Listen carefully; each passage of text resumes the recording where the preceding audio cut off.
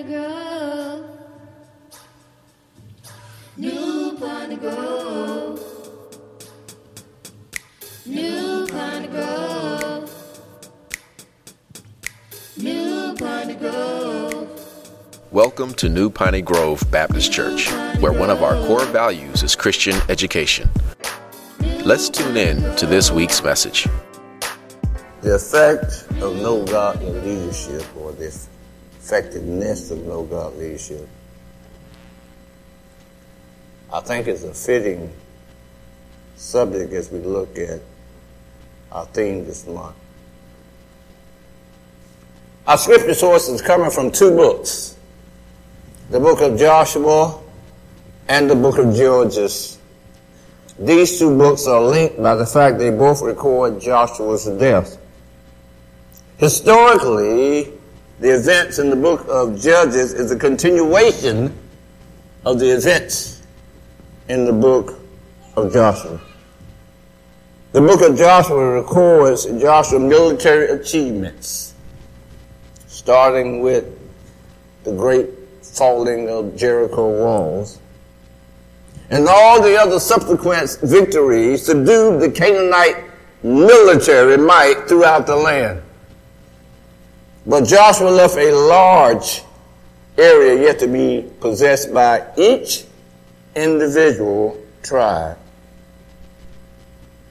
The book of Judges looks back to Joshua's victory, but then it looks forward to Israel's failure to complete the conquest of the Promised Land.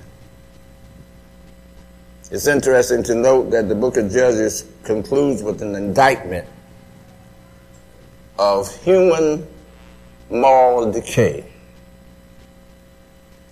It records 3 times that there was no king in Israel. And the statement gives reason why everyone did as he wished, and explains the deplorable spiritual condition of the nation in those days.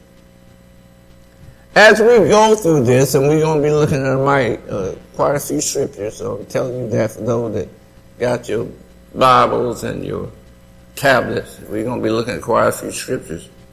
But as we go through these scriptures, I want you to keep one major fact in mind. These are God's people. The accounts of this that we're going to be talking about are God's people. And God's people are called to be led by godly leadership. Isn't it interesting to note that we have, in God we trust on our money, but we don't have godly leadership in our nation? Godly leadership. This form of government is known as a theocracy. But God's people, desiring to be like other nations, wanted to be led by a human king, and they would pay later on in the road very dearly for their decision. However, there is something worse than what they wanted, which was a monarchy. The people got to the point to where there was an anarchy. Now, anarchy means a state of disorder due to not recognizing any authority or controlling system. Let me say that again. An anarchy is a state of disorder due to not recognizing any authority or any controlling system. Now, anarchy is not the lack of leadership. It's a matter of no respect for any form of leadership. Now, I want y'all to get this, because this is going to be important if you get this later on. It's a matter of no respect for any form of leadership. And I got my own little term that I put in here. I call it self-ocracy. Self-ocracy implies no rules, no restriction. It's a society where anything and everything goes. All you got to do is look at the commercials on what's coming on next fall on our major networks. It is manifested in rebellion and rejection of any kind of authority. Can we just be real for a moment? That is, talk about today. The moral decline of our nation can be linked in many respects due to the lack of no godly leadership in our country. And this is in every stage of our country. Corruption within the federal and state and local government demonstrates a lack of spiritual integrity. This is even true in the religious sector. The examples that we are currently experiencing within the Catholic Church on how the leadership that's established handle the situation of accused sexual abuse. Not so much about the abuse, which was bad enough, but when leadership hides it, they endorse it. It's also true in the home. Want you to kind of think with me. And I know you young people may not realize this, but there was a time that sitting down at a dinner table without saying grace and a Bible verse was unheard of. If we didn't do anything, I think the first one we learned, we sat down to eat, we had to say Jesus wept. Now if you sit down and say Jesus wept, the question the kids ask you, who is Jesus? But I got a greater example, a better one. In 1963, the Supreme Court of this nation banned prayer in public school, and this was the year after they had banned the Bible. Since 1963, the increase in school dropout has increased dramatically, and all you educated y'all should say amen. Deplorable conditions or deterioration of school behavior among young boys have skyrocketed. Pregnancy among girls aged 15 to 19 has increased 187%. And for younger girls ages 10 to 14, pregnancy has increased 553%. Sexual transmitted disease among students in school are up 226%. Suicide among the ages of 16 have increased 253%. Violent crimes have increased 544%. School shootings was unheard of before 1963. Academic achievement has plummeted, including the SAT scores. It's an interesting point about this. In every public school, the SAT scores are down, but in private religious schools, the SAT grades are up. What they pray. Think about that. Only us, the oldest generation, living in America, can remember when public school welcomed God, revered Him in classroom. All through elementary school and high school, our school started with devotion. We started with prayer. Not only with the Pledge of Allegiance, but we said what's called the Lord's Prayer every day before school, and even every song some songs.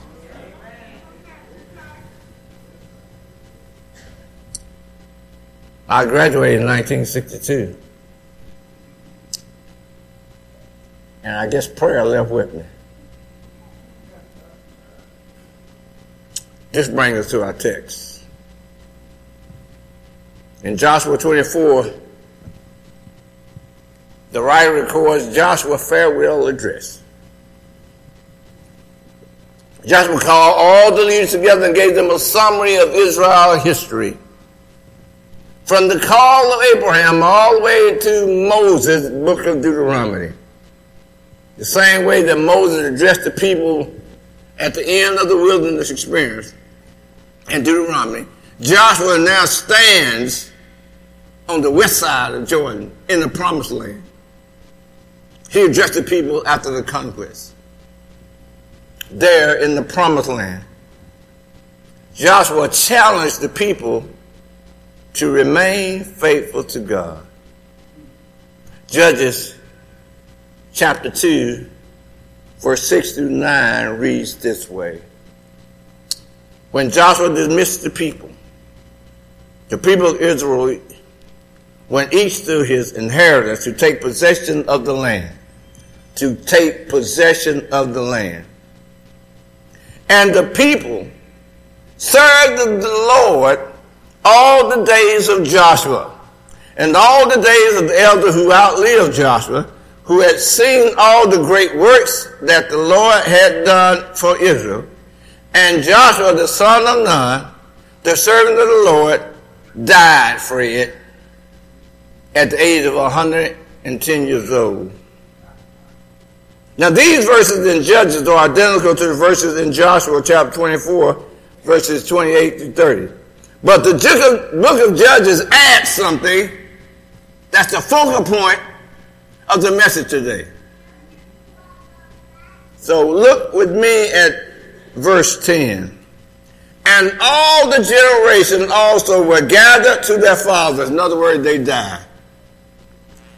And there arose another generation after them, who did not know the Lord or the work that he had done for Israel.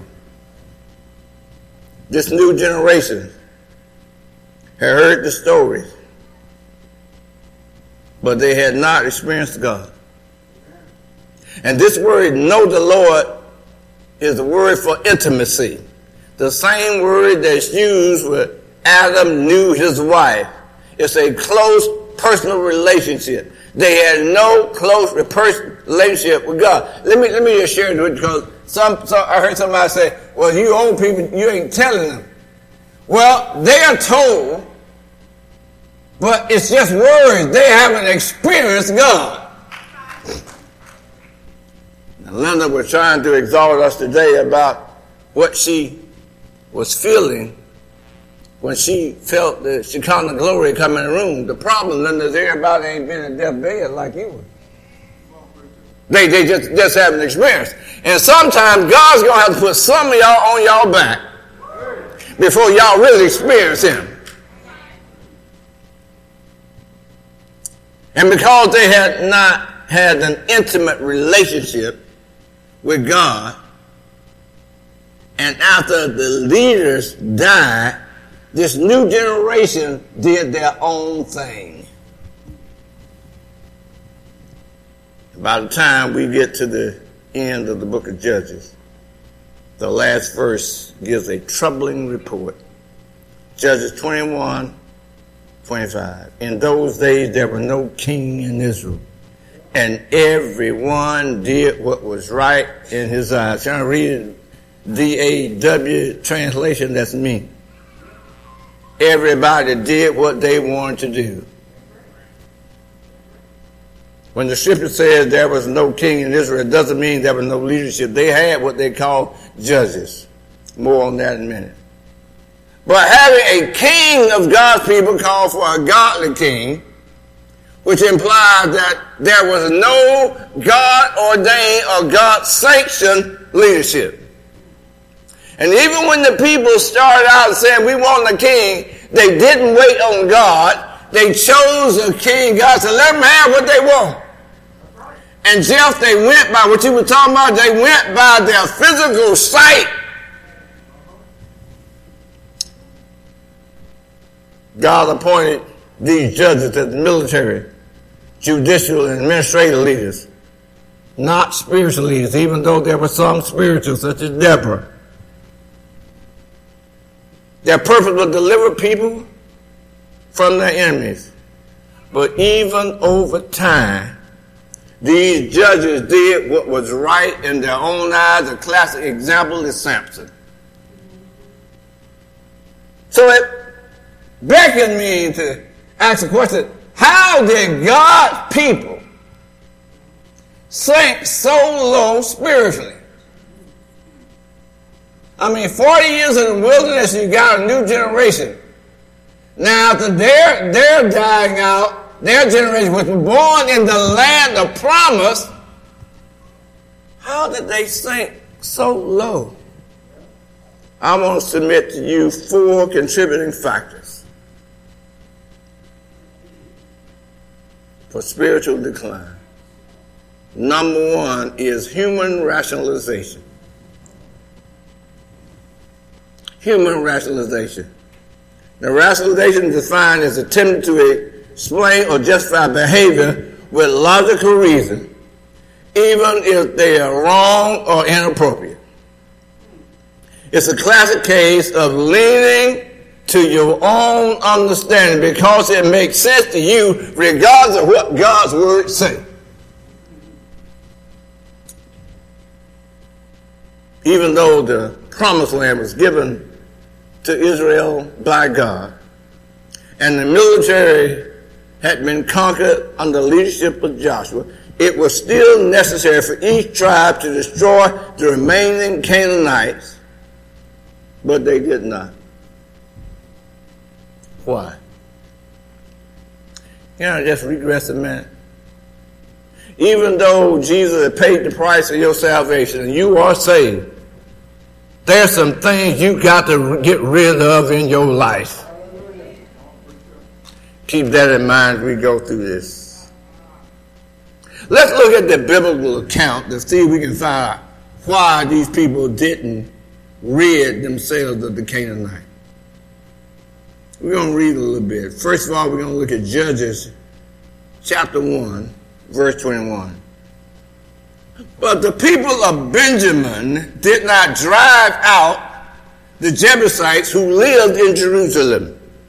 So the Jebusites have lived with the people of Benjamin in Jerusalem to this day. Keep in mind, these are God's people. All right, let's go to verse 27. Manasseh did not drive out the inhabitants of Bethshean and its village, or Tanakh in this village, or the inhabitants of Dor in this village, or the inhabitants of Ablaim in this village, and the inhabitants of Megiddo in this village, and the Canaanite persisted and dwelt within the land. When Israel grew strong, they put the Canaanites to forced labor, but did not drive them out completely. Rationalization. God's people rationalized that it was better to put them to work rather than destroy them. And I can imagine they were saying something like this. Well, we got to dig wells. Why not get them to dig wells? We got to plant vineyards. The thing about it, wells was already there.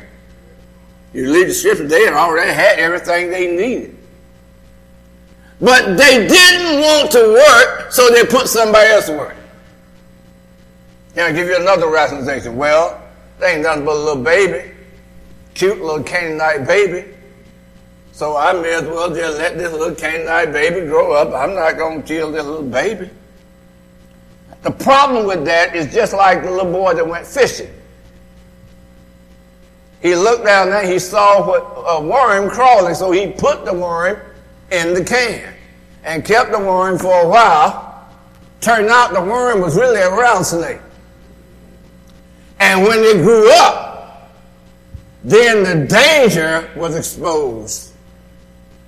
If God said what he said, he meant what he said, and he had a reason for saying it. But in their mind, it just didn't make sense.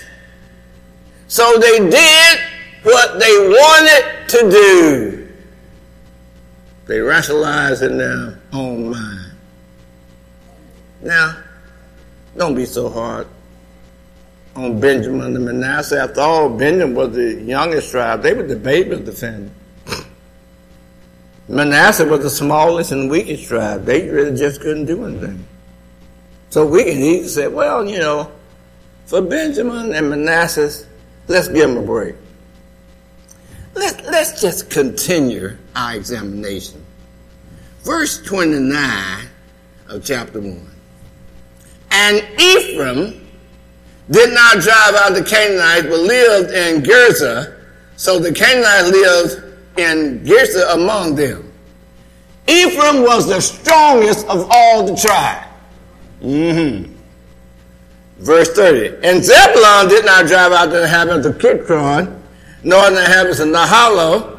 So the Canaanites lived among them because they became subject to forced labor. Zebulun was the largest tribe. Verse 31. Asher did not drive out the inhabitants of Achor, or the inhabitants of Sidon, or Apollon, or Akzid, or Hebron, or Aplank, or Rehob. So the Ashterites lived among the Canaanites, inhabitants of the land, for they did not drive them out. Asher was the richest tribe. Y'all getting the message here? It's a common thing. Well, let's just go on. Naphtali, verse 33, did not drive out the inhabitants of Beth-Shemesh, or the inhabitants of Beth-Anah. So they lived among the Canaanites and inhabited the land. Nevertheless, the inhabitants of Beth-Shemesh and Beth-Atha became subject to forced labor. Naphtali was the royal. They were the most respected tribe. The counts in Judges list only 6 or 12 tribes.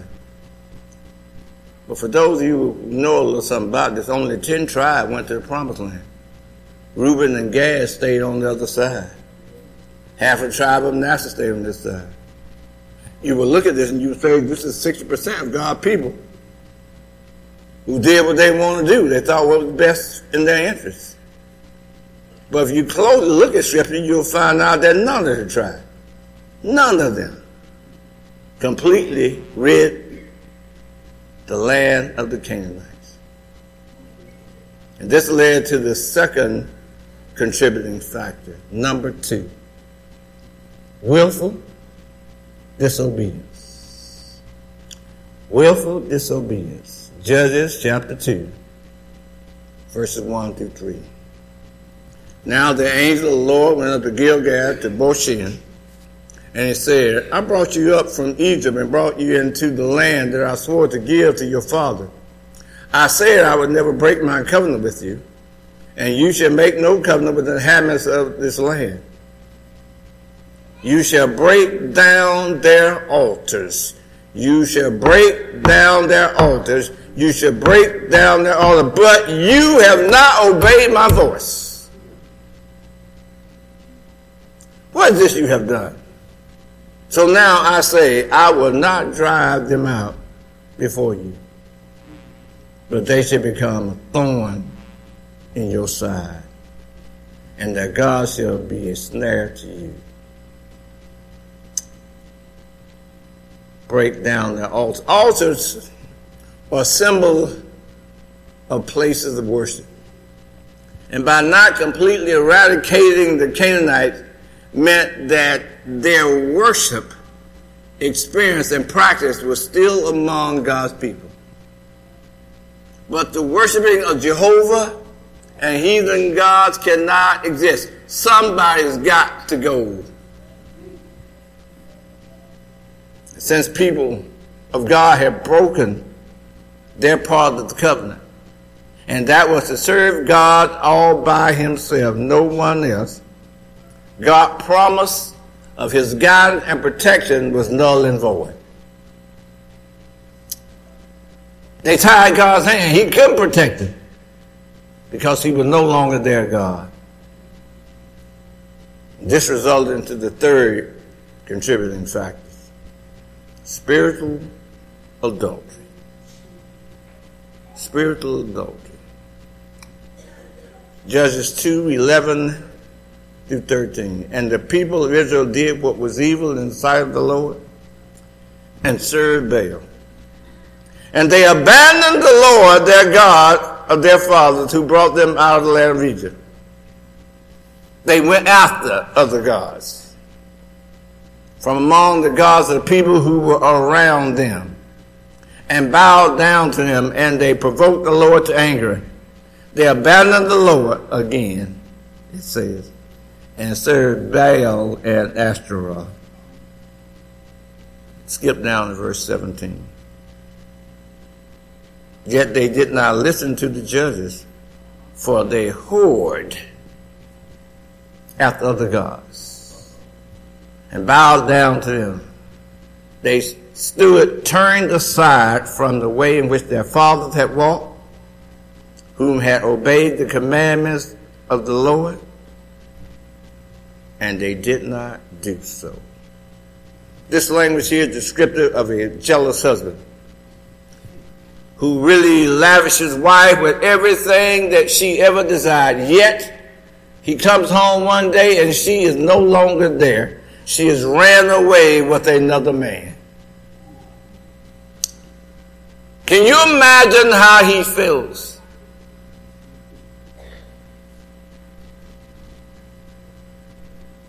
But God's action sums up our fourth contributing factor. Secular compromise. Secular means worldly. Secular compromise. Giving in.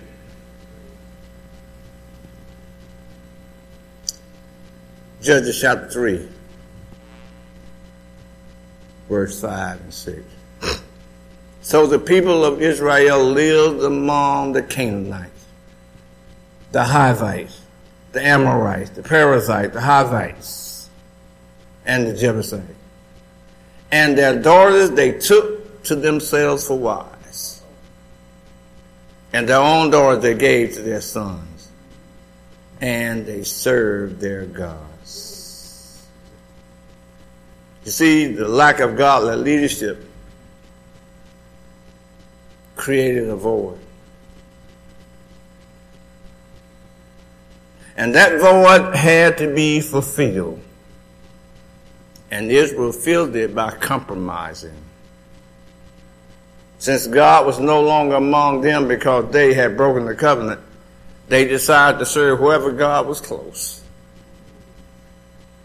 Likewise, my brothers and sisters, sons and daughters, there is a spiritual vacuum within our nation. And the void is being filled with secular humanism.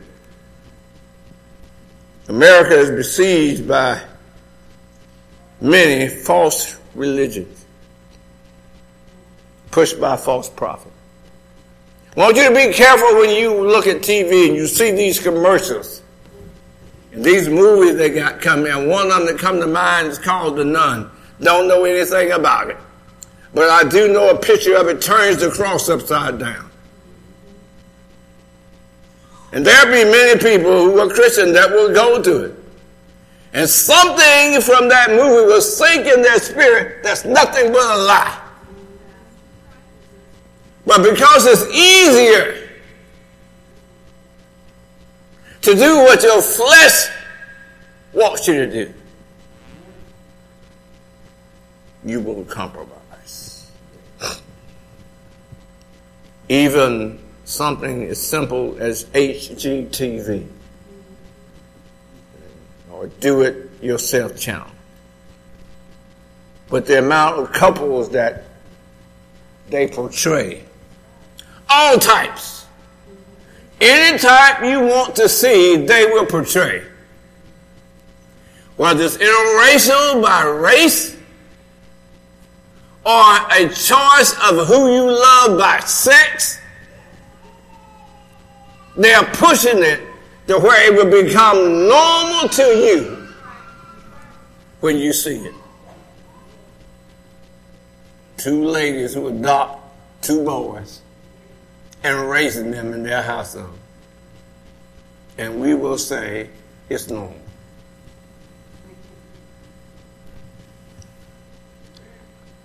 False religion. And we need to be careful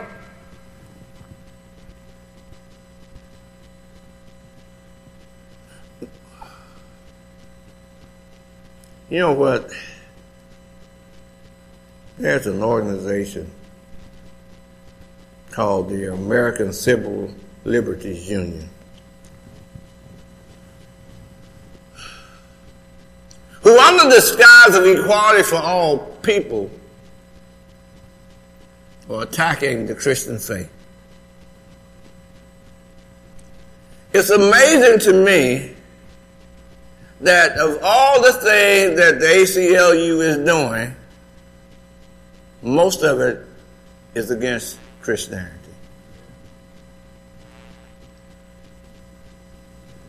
And I know for some it seems right because it's pushing civil rights, women's rights, but it goes farther than that.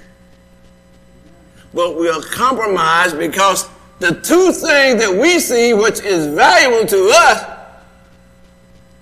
we won't separate from them things that are not of God. Listen. If someone took a hypodermic needle and just stuck a needle into an apple at the top of the apple, would you try to eat around everything but the top, or would you let the whole apple go?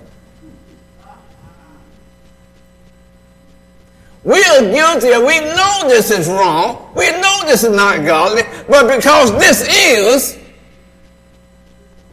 I'm going to compromise. Another organization, the Freedom from Religion Foundation.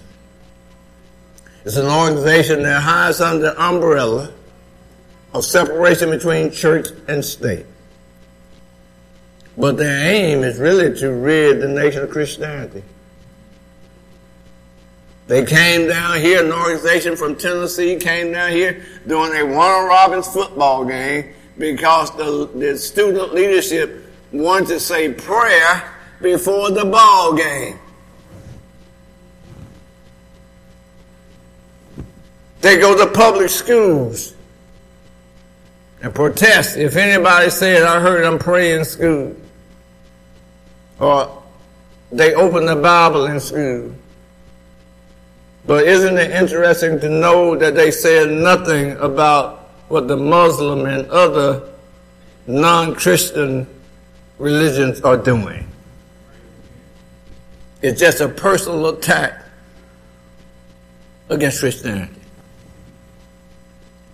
Why is it that they send us through hoops to get into prison, to minister?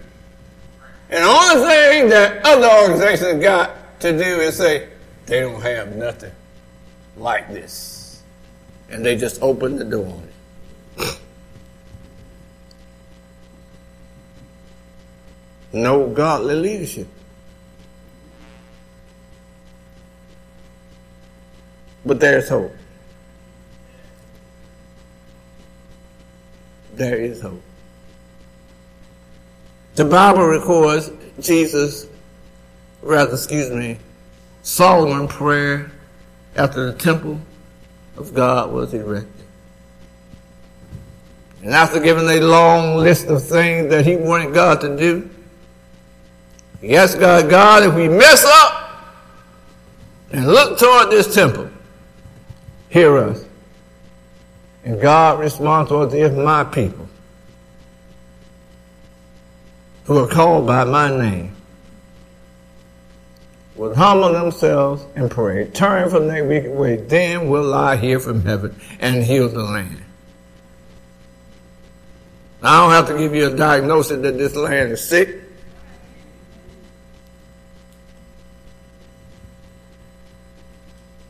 But you know what? And Jeff kind of brought this out. You got two choices. If you see this nation is corrupt with non-godly leadership, you got two choices. You can complain or you can pray. And I don't mean praying, complaining. Just simply pray. God has used people like Nebuchadnezzar, Xerxes, to govern his people so he can use what we got now. But there ain't no sense in complaining. Your will be done, God. Not how I feel. Israel went through a cycle of sin, servitude, supplication, and salvation. Every time they mess up, God let them fall right into their mess. They cried out to the Lord heard their cry and delivered them. And through Israel suffered under the oppression of the enemy, God's grace was repeatedly evident when the people turned to him in repentance. Now, I know it's just a few of us here. I know this is just Macon, Georgia. But I believe it's got to start somewhere. If you make up your mind to pray, there can be godly leadership within you.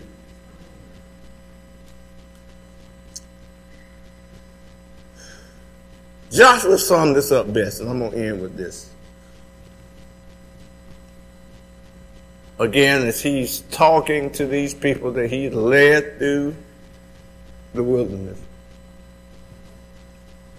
knowing it's his time to let them on their own, he said this in verse 14 of chapter 24. Now, therefore, fear the Lord and serve him in sincerity and in faithfulness. These two words will trip you up. Because if you don't do it in sincerity and faithfulness, you're going to compromise. Put away the gods that your father served beyond the river in Egypt and serve the Lord. What he said is put away the gods that was behind you. You know, sometimes we go through life and many of us, some of y'all live real moral lives and then got saved. But some of us live some bad, horrible lives and then got saved. But whatever God delivered you from, leave it back there. Don't go back and try to pick it up. But he didn't stop there. And if it's evil in your eyes to serve the Lord, choose you this day whom you will serve. Was the God your father served in the region beyond the river that's past, or the gods of the Amorites in whose land you dwell? See, when you got saved, your flesh was still your flesh. And if you're saved now, maybe God delivered you from homosexual back there. And now you're on this side. Don't mean you go out and harrow sex through fornication.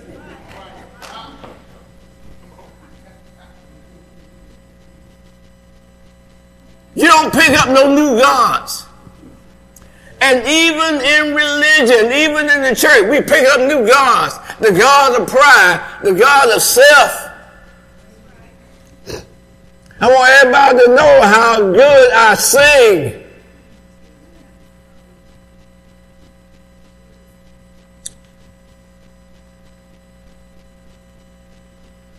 But he ends. You make a choice. Because me and Miss Joshua, we don't make the choice. We're going to serve the Lord. We're going to serve Jehovah. We're going to serve Yahweh. You serve Baal if you want to, but we're going to serve the Lord. New Testament application. I want my life to honor Jesus. Who do you want your life to honor? You? See, sometimes it's easy for us to talk about the devil and all the bad things, but you can be an idol if you want to serve yourself. That's why Jesus came and died for us. And we're here because of his death to celebrate that his grace is sufficient. Maybe you don't have this grace applied to your life. We can change that right now. Will you stand with me, please? Thanks for listening. We pray that you have been blessed by the message. Visit us on the web at npgbc.org for contact information, service times, or directions to our place of worship.